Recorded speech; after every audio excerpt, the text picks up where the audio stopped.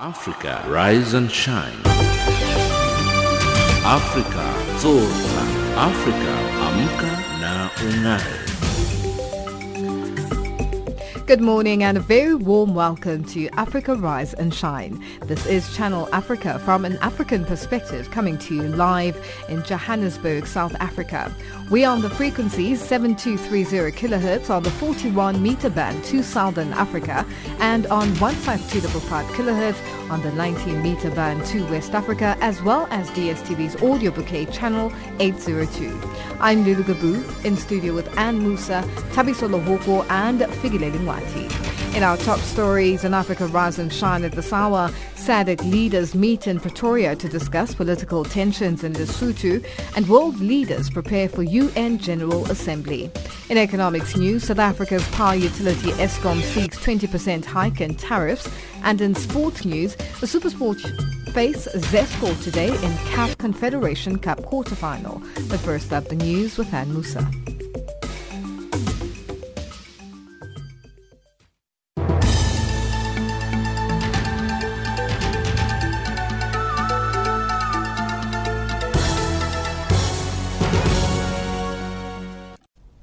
A very good morning to you. I'm Anne Musa. Zimbabwean President Robert Mugabe has announced the appointment of his wife Grace to a key post within his ruling ZANU-PF party. The move is seen by critics as a way of positioning her to a role that would influence the First Family's wishes in the electoral process. President Mugabe appointed a 5-member elections directorate that will be responsible for overseeing the running of general elections in 2018. The 5-member committee includes the First Lady and will be chaired by the local government minister, Xavier Kusuku-Were. The Southern African Development Community SADC will convene a double-tracker summit of heads of state and government in South Africa's capital Pretoria. This comes after recent political and security developments in Lesotho. The heads of state summit will feature a report back from the ministerial fact-finding mission, which was deployed to the Mountain Kingdom last month following the assassination of the head of the army, Huantle Mutsu. Meanwhile, a suspect has been arrested for the killing of Mutsu. Poko Lihlohonolo is a senior prosecutor. Mr. Aramepana appeared before court being accused of murder. That is Section 41, read with 109 of Penal Code Act number 6 of 2010. In that, he was accused to have unlawfully and intentionally shot, alleged for that matter, shot the general, the commander in the LDF. South Africa's President Jacob Zuma has lashed out at opposition parties, saying they always approach the courts because they have no proper policies in place to beat the ruling ANC at the ballot box. The Supreme Court of Appeal earlier reserved judgment in President Zuma's appeal to have a High Court ruling overturned that the National Prosecuting Authority had acted irrationally by dropping hundreds of corruption charges against him. Addressing members of the African Ministries Association and ANC branches in Port Elizabeth, the President tried to assure supporters that the ruling party would win back the Nelson Mandela Bay Metro. I think we all learned. They have no policies, nothing. Ever since they took over, you have never heard them saying how are they going to lead these municipalities. They only know the point of order. You can never lead a country with a point of order. You must have a policy that says we will do this and we will do that.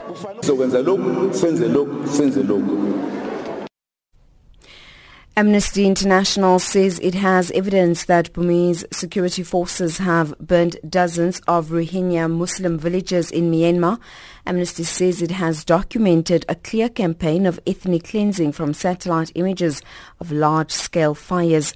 Eyewitness reports from refugees, including mobile phone footage and phone calls from those still in Myanmar. The army says its campaign is against Rohingya militants following a series of attacks on army outposts. And finally, the United States has called on China and Russia to take direct actions to rein in North Korea after it fired a ballistic missile over Japan into the Pacific. The launch from near Pyongyang came after the United Nations Security Council imposed an 8th set of sanctions on the country over its ballistic missile and atomic weapons progress. The BBC's Stephen MacDonald reports. This is the first North Korean missile launch since the imposition of the latest round of sanctions against the isolated regime. What appears to have been a ballistic missile was fired over Japan, prompting sirens and alerts sent directly to people's phones. Here in Seoul, President Moon Jae-in called an emergency meeting of the National Security Council. He won an election in May, promising to try and reopen a path towards dialogue with the North. But since coming to power, North Korea has launched 10 missile tests and 1 underground nuclear blast. And that's the news. Airlines at 8:30 Central African Time.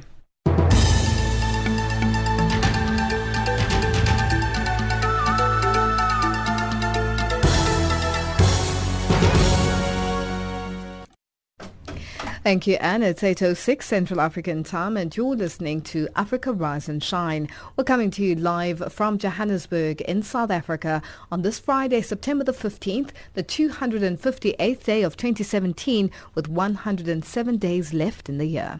In our top story, South Africa's President Jacob Zuma will convene a Southern African Development Community Double Troika Summit to discuss political tensions in Lesotho today.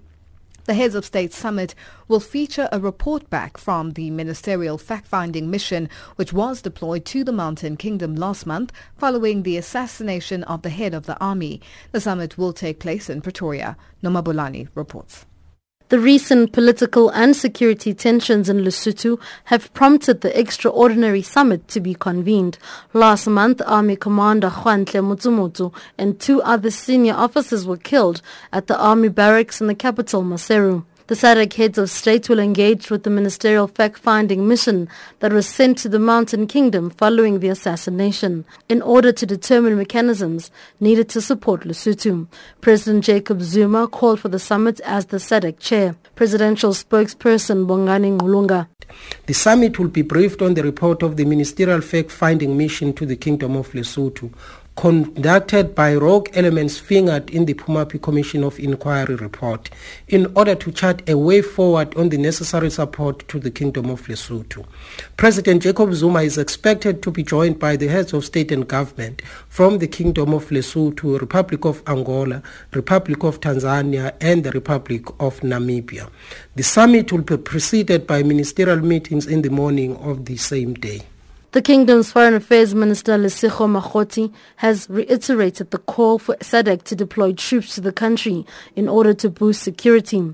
Meanwhile, a suspect has been arrested for Mutsumutsu's killing. Puko Litlohonolo is a senior prosecutor.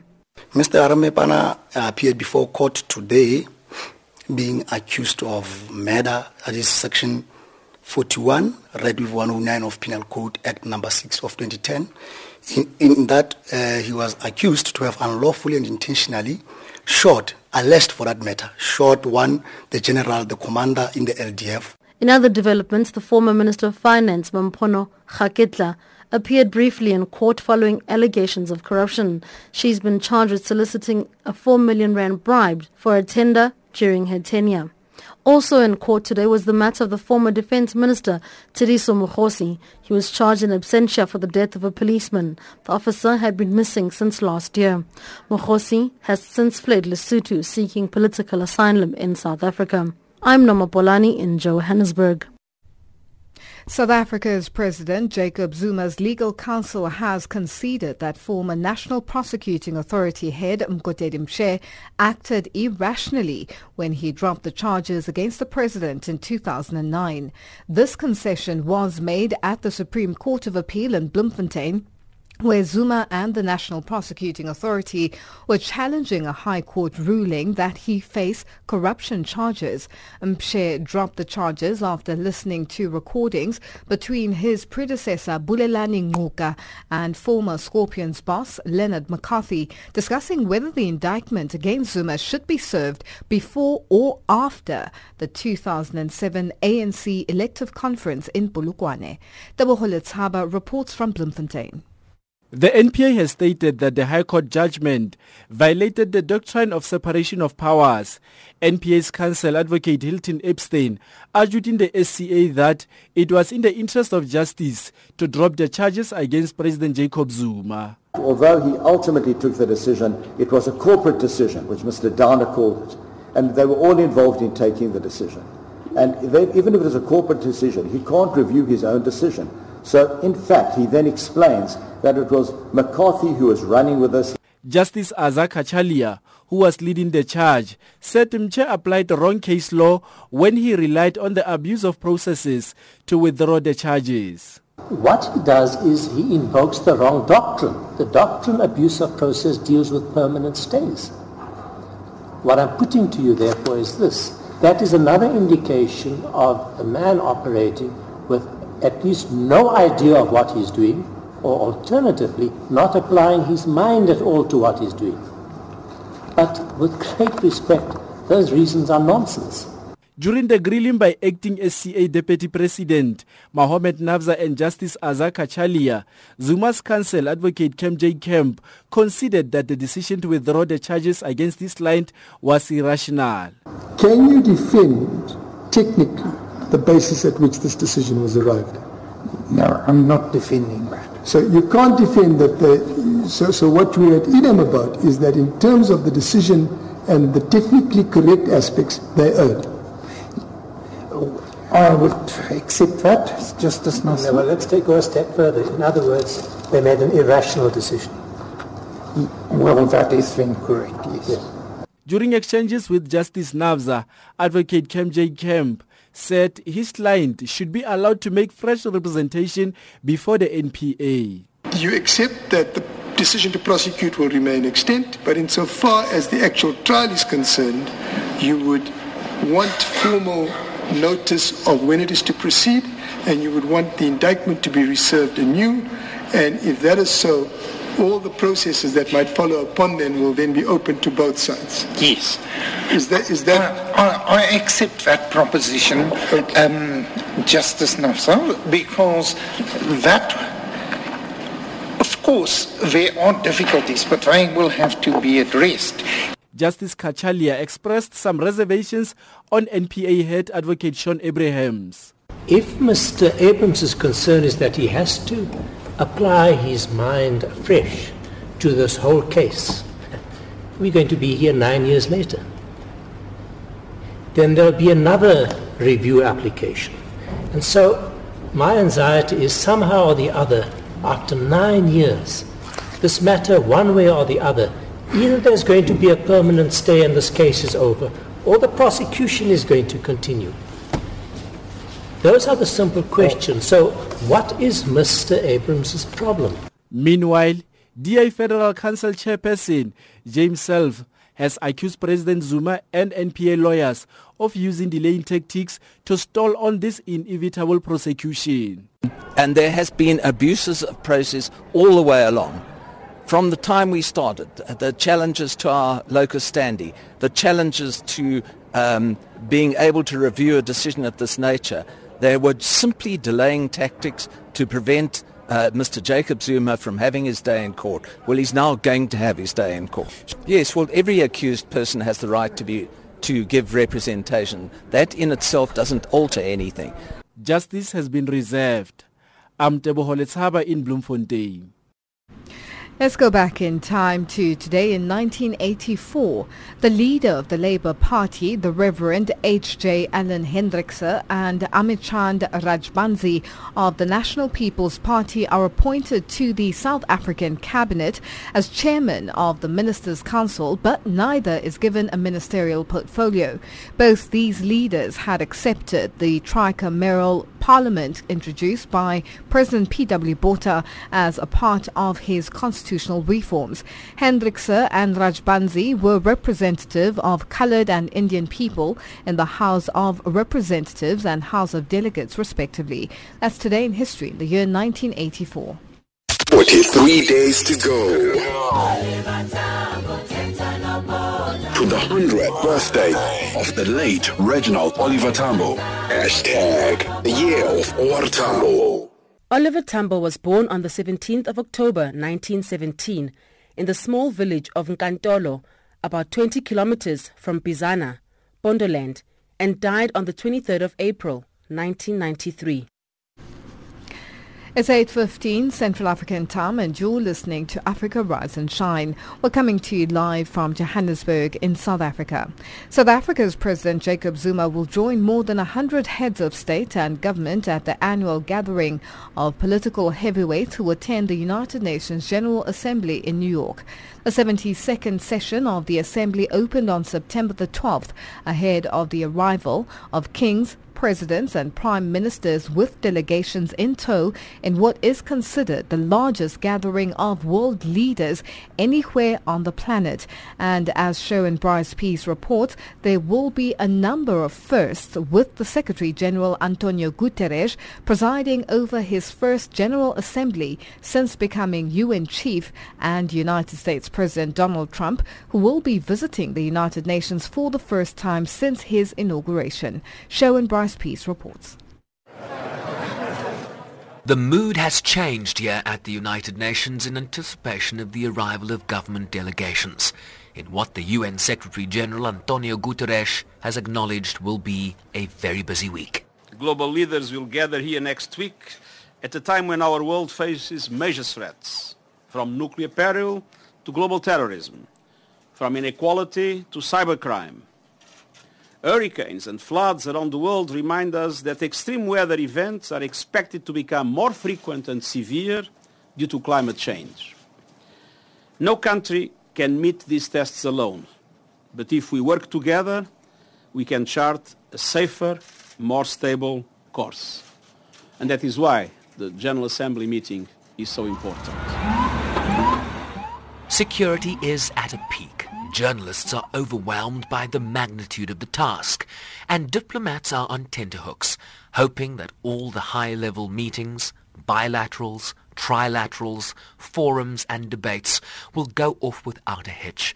With Ban Ki-moon's exit in December, this will be his successor's first time at the helm, warning that the nuclear crisis in North Korea is the most pressing issue facing the world today. This week's unanimous adoption of a new resolution sends a clear message that the DPRK must comply fully with its international obligations. I call on all member states to ensure the full implementation of these and other relevant Security Council resolutions. But the Security Council unity also creates an opportunity for diplomatic engagement, an opportunity that must be seized. The solution can only be political. Military action could cause devastation on a scale that would take generations to overcome.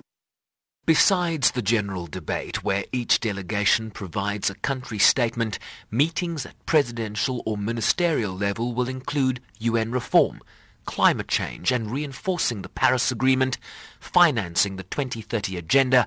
A new treaty banning nuclear weapons will open for signatures, while crises in South Sudan, Libya, Mali and the DPRK will also be front and center. Migration is a reality. Migration is here to Listen to Miroslav Lajcek, President of the General Assembly, on the question of migration. United Nations logically is the only platform that can provide this global answer to the issue of migration, to offer a global governance. Because migration is a reality, migration is here to stay for many years, as it has been here with us. So I really hope that we will be able to present a document that will show a clear direction and that will be accepted by the wide public. While leaders, particularly from Africa, are likely to consistently raise the UN's reform agenda, particularly the lack of progress in realigning the Security Council's 72-year-old power dynamic. Reforms will indeed mean something new. They will allow the United Nations to work in a way it never has before. However, reforms will also represent follow-up.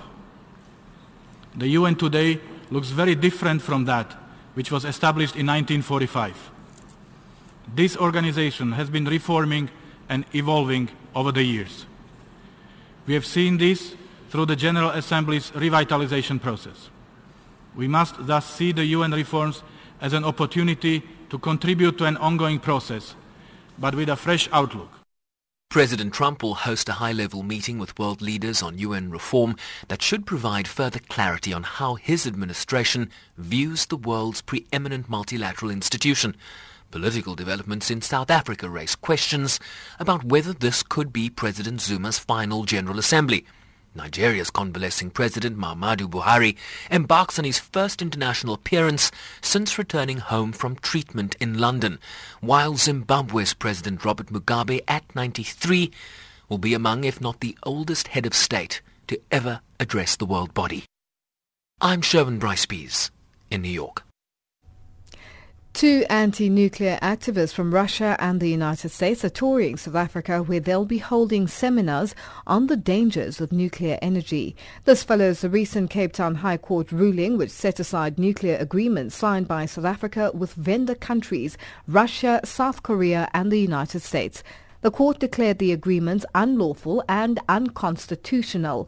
The judgment came after environmental lobby group Earthlife Africa and the South African Faith Communities Environment Institute approached the court in October 2015, challenging government's decision to buy up to 9,600 megawatts of nuclear energy. For more on this, Tepo Pachane spoke to Vladimir Slavyak, an environmental and energy activist from Russia environmental group Eco Defense.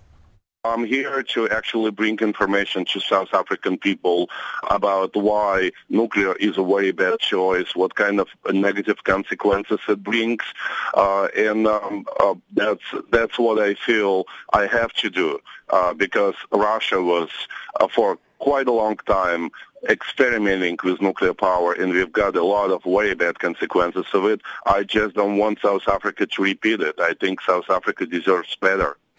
Just tell us more. Give us examples of what happened in Russia after they went along with implementing this nuclear. What were the consequences and what are the potential consequences for South Africa if we were to go that route, Vladimir? Well, first of all, you're risking having nuclear accidents. We had a lot of medium and small accidents, but we also have two big accidents. One is a very big Chernobyl accident back in 1986, where about 1 million of people suffered in different ways as a result of it, and a very big territory in different countries across the world was contaminated with radiation. There was another accident in 1957 when the explosion in the storage of radioactive waste resulted in a contamination of 20,000 square kilometers and the evacuation of 10,000 people. But one more important thing is economics. Nuclear power is absolutely most expensive way to get your energy at the moment. And of course, there is the issue about nuclear waste. Once you using nuclear power, you start to produce a waste that some types of those waste will be dangerous for people in the environment for 300 years, but some types will be dangerous for 250,000 of years. People in South Africa should really think about whether nuclear is a good way to go and really assess all those consequences. It's interesting you mentioned the Western Cape High Court, which set aside the nuclear agreements that were signed by the South African government with Russia, the US, and South Korea. You say that this judgment doesn't mean that South Africa will not go ahead with these agreements or its plans to procure nuclear energy. There are several agreements between South African governments and other countries on nuclear, but the Russian agreement, only one that includes a lot of details, such as where they want to build reactors, what kind of reactors, over what period of time, and the rest of the agreements, there was no specifics at all. So I think the only realistic agreement among those 5 or 6, I don't remember exactly, that's been played in the parliament, it's a Russian one. The decision of court was that this concrete deal was signed in an illegal way. It doesn't mean the deal is cancelled. Well, I mean, the agreement is cancelled, yes. But if, for example, President Zuma and President Putin sign a new agreement like that, people would have to go to court again and try to cancel it. So, I mean, the fight is far not over, even if the decision of court was a very big victory for civil society in South Africa. Right now, South Africa is looking at the future energy policy. It's identifying energy policy for the next 30 years through IRP, Integrated Resource Plan. And it's very important that people get organized. They make their opinion public. You mentioned that nuclear is the most expensive and the consequences are dire. So what are you proposing as an activist that maybe South Africa could look into as a source of energy which is less dangerous and less expensive? The best available energy mix that could be for South Africa, it could be wind power, solar power, geothermal energy, biomass, and biogas. If South Africa would decide it wants to go for that kind of mix in the future, then I think in a couple of decades, South Africa could become a leader, absolute leader on the African continent in the energy field. It will have great energy system that will not depend on any kind of fuel cost, and it wouldn't have these really bad long-term consequences. That was Russian anti-nuclear activist, environmentalist Vladimir Slivyak speaking to Tsepo Pachane. Let's go back in time to today in 1994.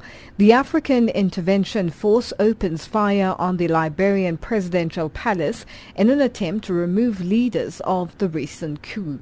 That's today in history in the year 1994.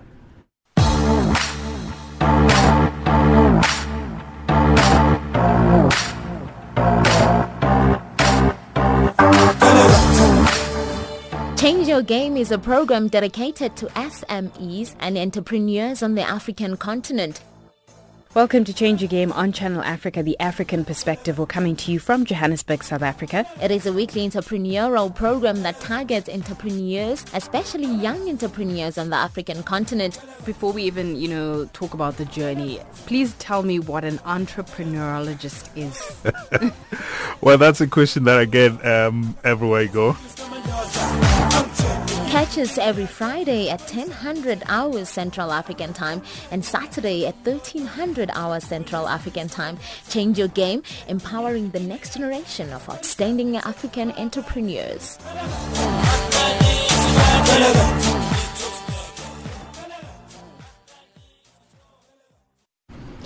It's 8:27 Central African Time and you're listening to Africa Rise and Shine.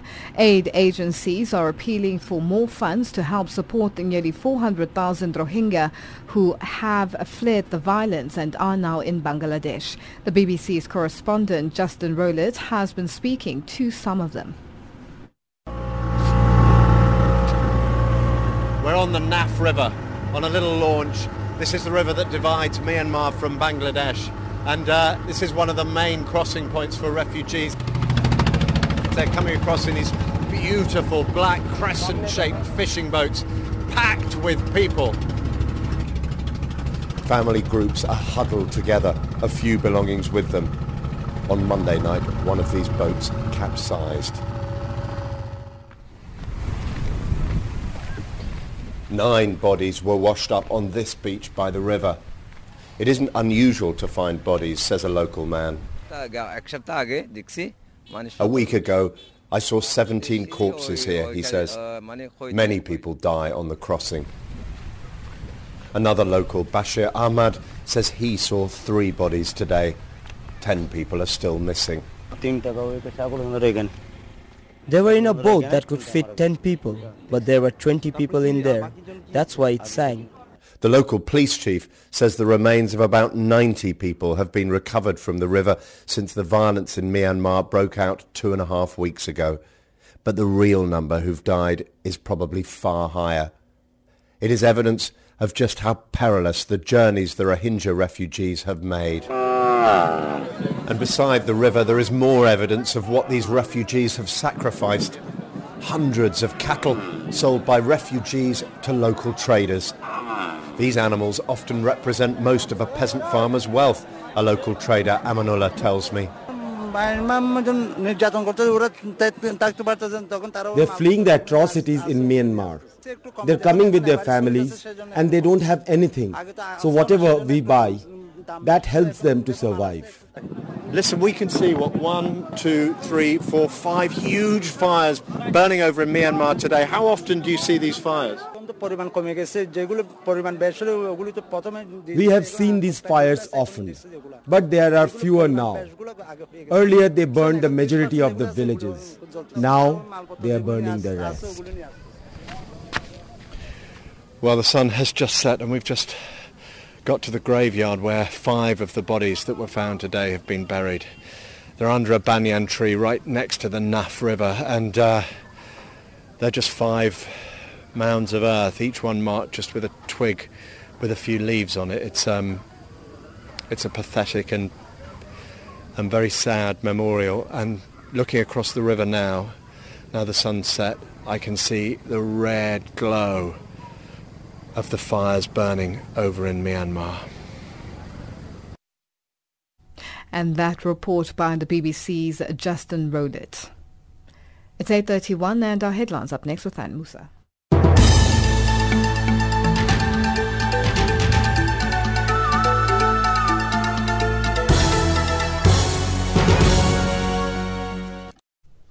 A very good morning to you, Anne Musa. The headlines: the future of hundreds of corruption charges against South Africa's President Jacob Zuma remains unclear after the Supreme Court of Appeal reserved judgment on the President's application. SADC to convene a double troika summit of heads of state and government in South Africa's capital Pretoria after recent political and insecurity developments in Lesotho. And Amnesty International has evidence that Burmese security forces have burnt dozens of Rohingya Muslim villages in Myanmar. Those are the stories making headlines.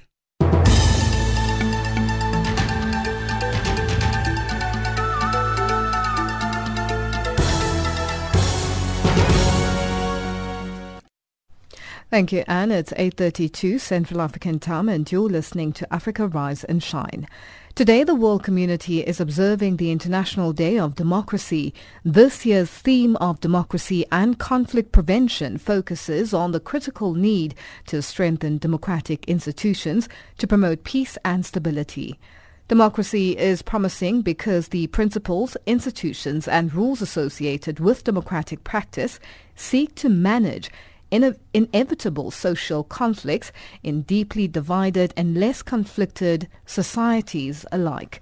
For this reason, many deeply divided post-war societies have turned to democracy as a way to exit intractable conflict.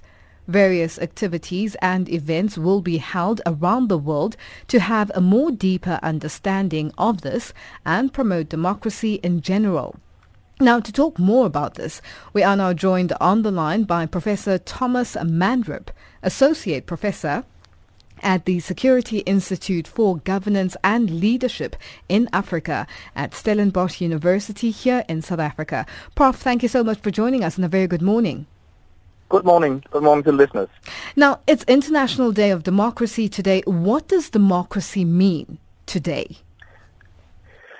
Democracy means is a way to secure that the whole population and the whole society actually got the influence that they need. That means that no one has the right to have authority and to have just to take power and control everything by themselves.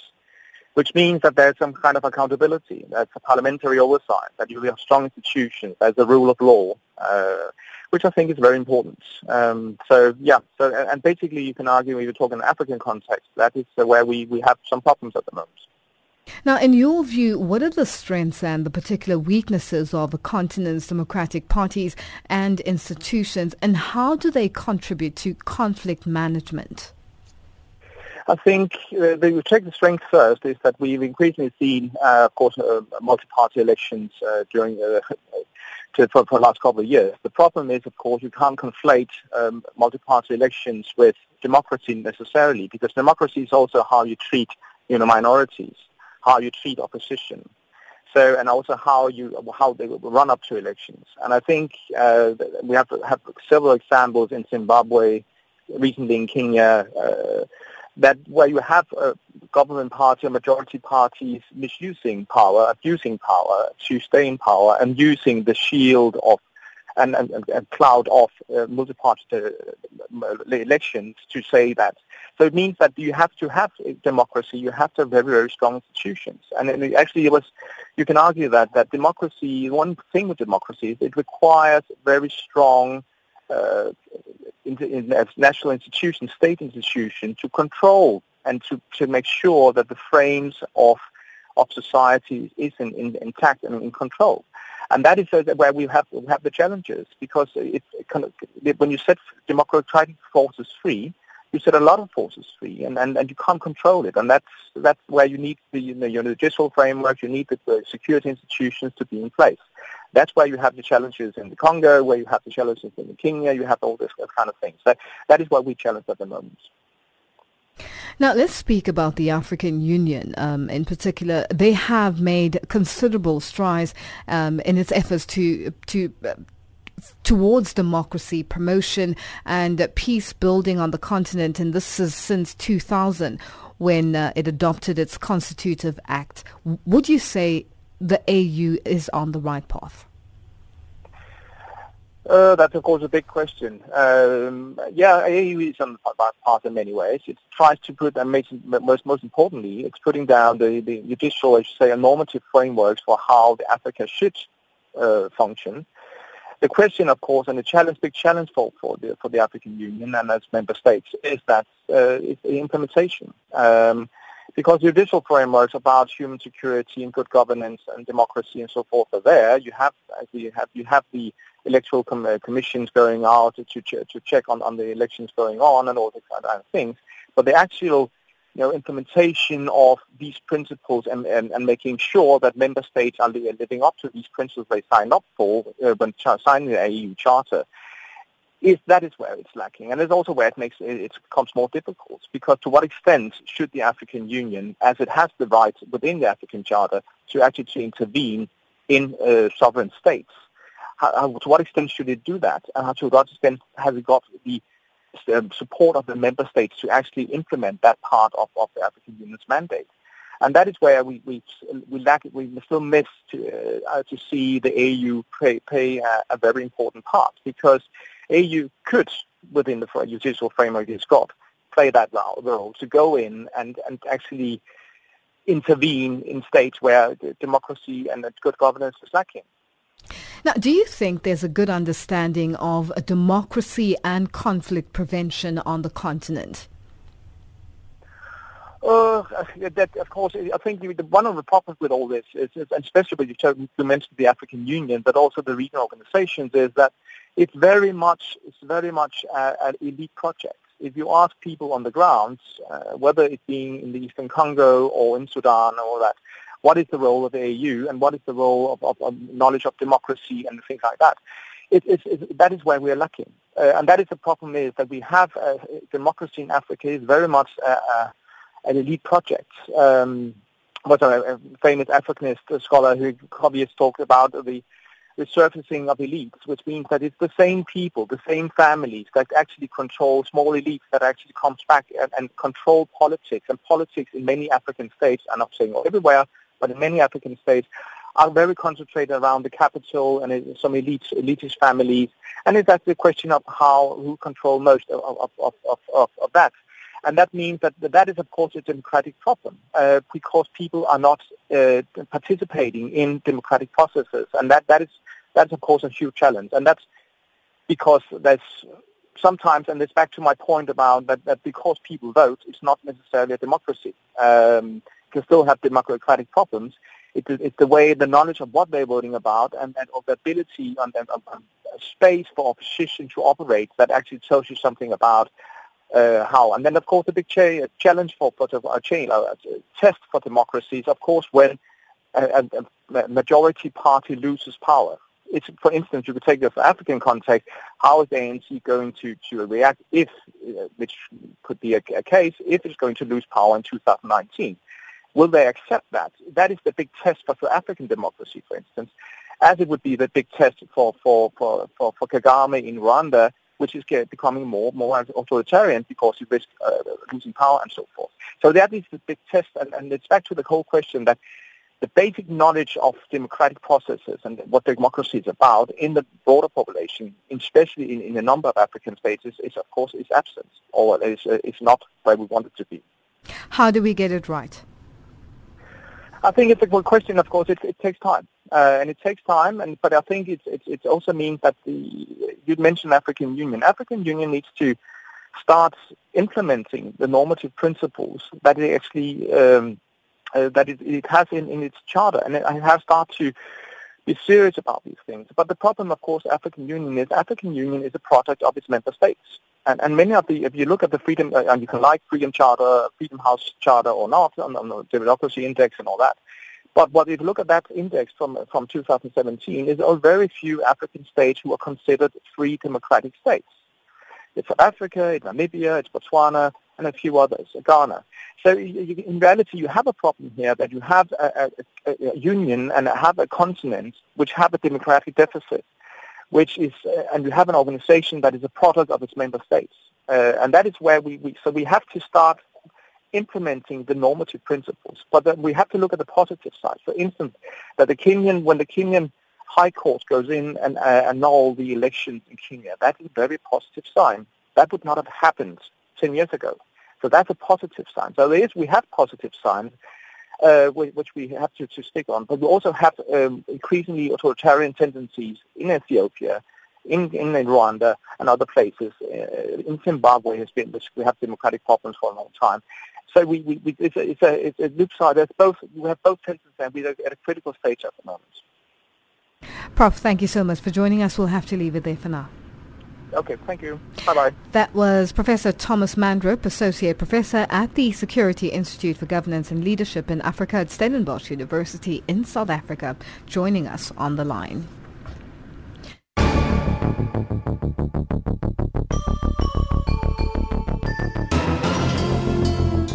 We have great news for you. Channel Africa has gone mobile. If you have a cell phone, you can now download the mobile app for Android. You can get it on Google Play. Get the latest news from Africa. Get the Channel Africa app. Channel Africa, bringing you the African perspectives.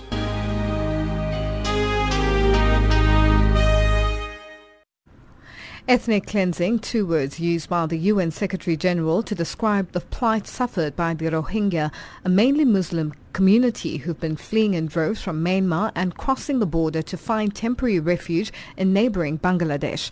They say they've long been the victim of persecution, a charge denied by the authorities in Myanmar.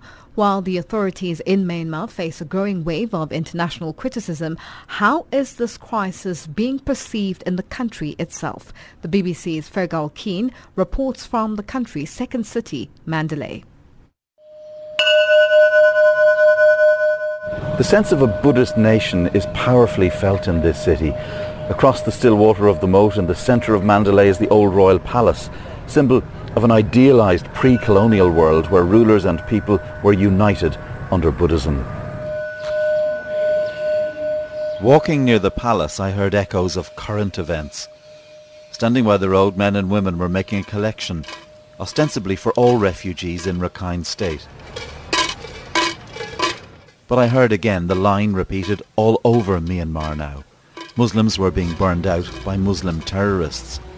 The Mandalay charity organisation is run by Kin Mong Tint. They are not only destroying Buddhist homes, but also Muslim houses. I don't want all the terrorist groups. This is a war about the occupation of the territory. They are killing all the people they see and destroying all the houses they see. It was meant to be very different. A year ago, the pro-democracy, pro-human rights party of Aung San Suu Kyi became the government. But the country's de facto leader has refused to either condemn the security crackdown or call for military restraint. In Mandalay, the party's security spokesman is Myat Aung Mo, and he sees Rakhine Buddhists as the victims. What do you believe is happening in Rakhine State? I just want to say what my own view is, he told me. I only see that Rakhine ethnic people have been attacked. There's very little sympathy here for the persecuted minority in Rakhine State. And if Aung San Suu Kyi was to say or do anything that was considered as showing solidarity with them, she would be politically exposed. That's something the military understands well as it continues with its brutal crackdown. The perception here among many is that it's Burmese Buddhism that is under siege from militant Islam. These men belong to an organisation that's done much to stoke fear. The monks of Ma Ba Ta, a hardline nationalist movement with much popular support. The organisation was banned 6 months ago by Aung San Suu Kyi's government. They refused to recognise the existence of the Rohingya, referring to them as Bengalis. So I wondered how monk Aindar Saka Bewinta felt about her response to the Rakhine crisis. Aung San Suu Kyi is on the right side in this Bengali issue, and she is speaking the right things. So I welcome her very happily. Because of her position, some people are criticising her with lies. And that report by the BBC's Fegal Keen. It's 8:46 and our economics update up next with Tabiso Luhuku.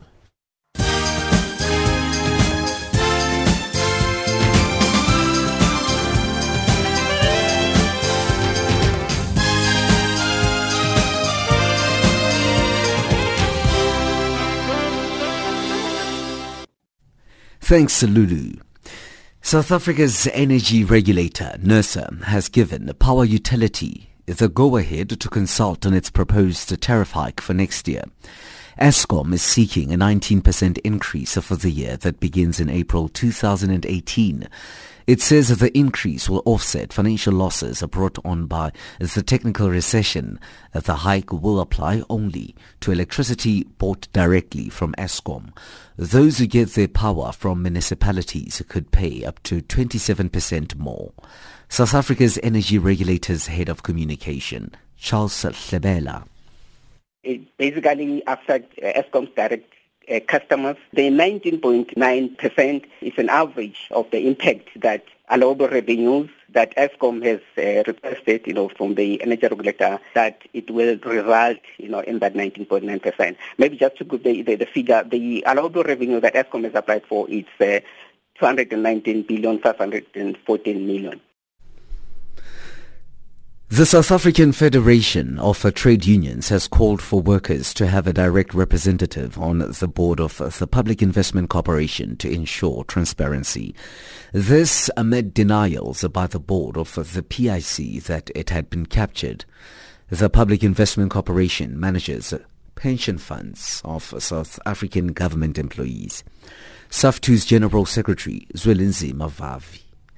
We are worried now about the reports that the PIC board is intending to replace apparently somebody who they don't trust fully with a blue-eyed boy of the Gupta family, Brian Molefe. And we want to warn them, hands off the public service employee pension funds. The Zambia Institute of Chartered Accountants has called on the government to clear the current turbulence created by Patriotic Front supporters who want Felix Mutati fired as finance minister. Zika says that the current uncertainty over Mutati's future was hurting the country's economic stability and could negate recent signs of economic recovery. Mutati is currently under pressure from PF supporters who want him to choose between being leader of a faction of the movement for multi-party democracy or continue serving as finance minister. The Uganda National Bureau of Standards has signed a memorandum of understanding with Kampala Butchers and the Traders Association to improve quality of meat products and ensure compliance to the food safety standards. The MOU is said to be a good opportunity for UNBS to work with the established industry association to coordinate the development of standards and codes of practice relevant for improving the quality and safety of meat and meat products. Nigeria should see a bumper cocoa harvest in the coming season as late rains have helped boost production. President of the Cocoa Association of Nigeria, Saina Ruman, says they expect output for the new season, which starts in October, to hit between 300,000 tons and 320,000 tons. The cocoa season in Nigeria, the world's fourth biggest producer, runs from October to September, with an October to February main crop and a smaller light or mid crop that begins in April or May and runs through September. The US dollar trades at 13.14 in South Africa. It's at 10.7 in Botswana and at 9.37 in Zambia. 0.75 to the British pound, 0.84 to the euro. Gold is trading at $1,330, platinum $980 an ounce. The price of Brent crude oil is at $55.28 a barrel. My name is Tabiso Lohoko and you're on Africa Rise and Shine with Lulu Gabu.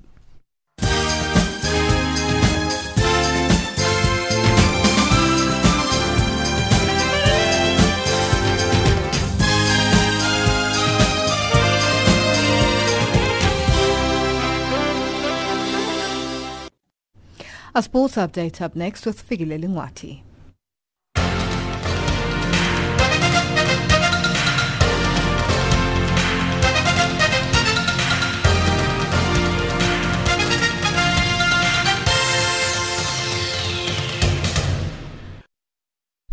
In our sports update this hour, we're starting off with football news. South African Premiership side SuperSports United will continue their African safari when they host Zesco United of Zambia in the CAF Confederations Cup quarterfinal at Lucas Masterpiece Moripe Stadium in Pretoria tonight. SuperSports captain Dean Fairman believes the fact that they held their own against TP Mazembe in their early stages, they can stand up against the very best on the continent.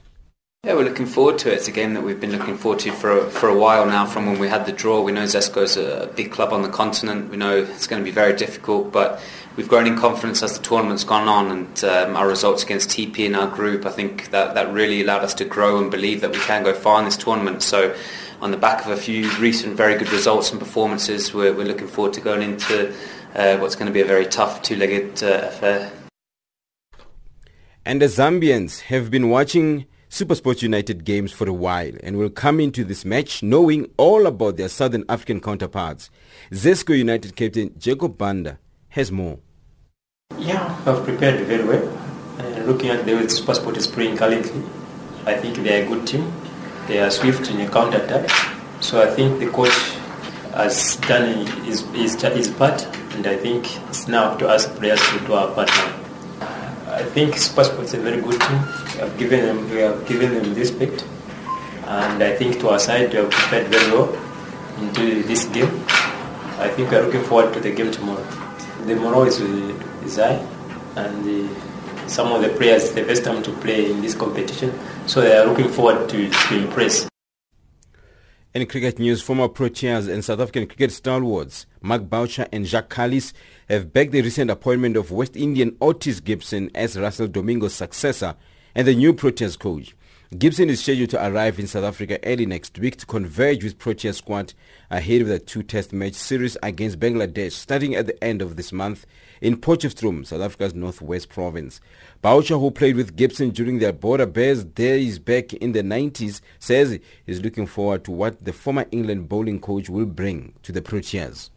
Yeah, look at the background. I know Gibber very well from the border days, and so I've had a lot of time to spend not necessarily playing with him, but being around him. And he's a great person, a great human being, a wealth of knowledge in both the batting and the bowling side of things. Obviously, him coming from England, a very successful England side as well. You would have picked up a lot of things from them. Also coached the West Indies for a while, where there's a lot of politics involved in the West Indies, so he would have learned from a couple of things like that as well. So yeah, I'm excited. It's going to be something new. He's got to come back into South African cricket as a coach now, not a player as before. He's got to understand what country he's working in, and it's going to be a couple of changes that he's going to have to make mentally. Like I know he said that he wanted all the Proteas players to play, and unfortunately at Titans we can't play all the Proteas players, but that's something he'll learn about, and I'm sure that they'll help him along the way as well. But certainly the wealth of knowledge that he brings, travelling around the world, being coaching in the West Indies and coaching as assistant for the England side, the players in England, they speak very highly of him as well. So I think it's something fresh, which is good. I think it's something that we need. We haven't had an international coach in ages. And finally, 17 national anti-doping organizations have demanded that Russia is banned from the 2018 Winter Olympics. Less than 5 months before the start of the Pyeongchang Games, the group said the International Olympic Committee's IOC refusal to hold Russia accountable for one of the biggest scandals in sports history imperils clean athletes and the future of the Olympic movement. That's your sport news this hour.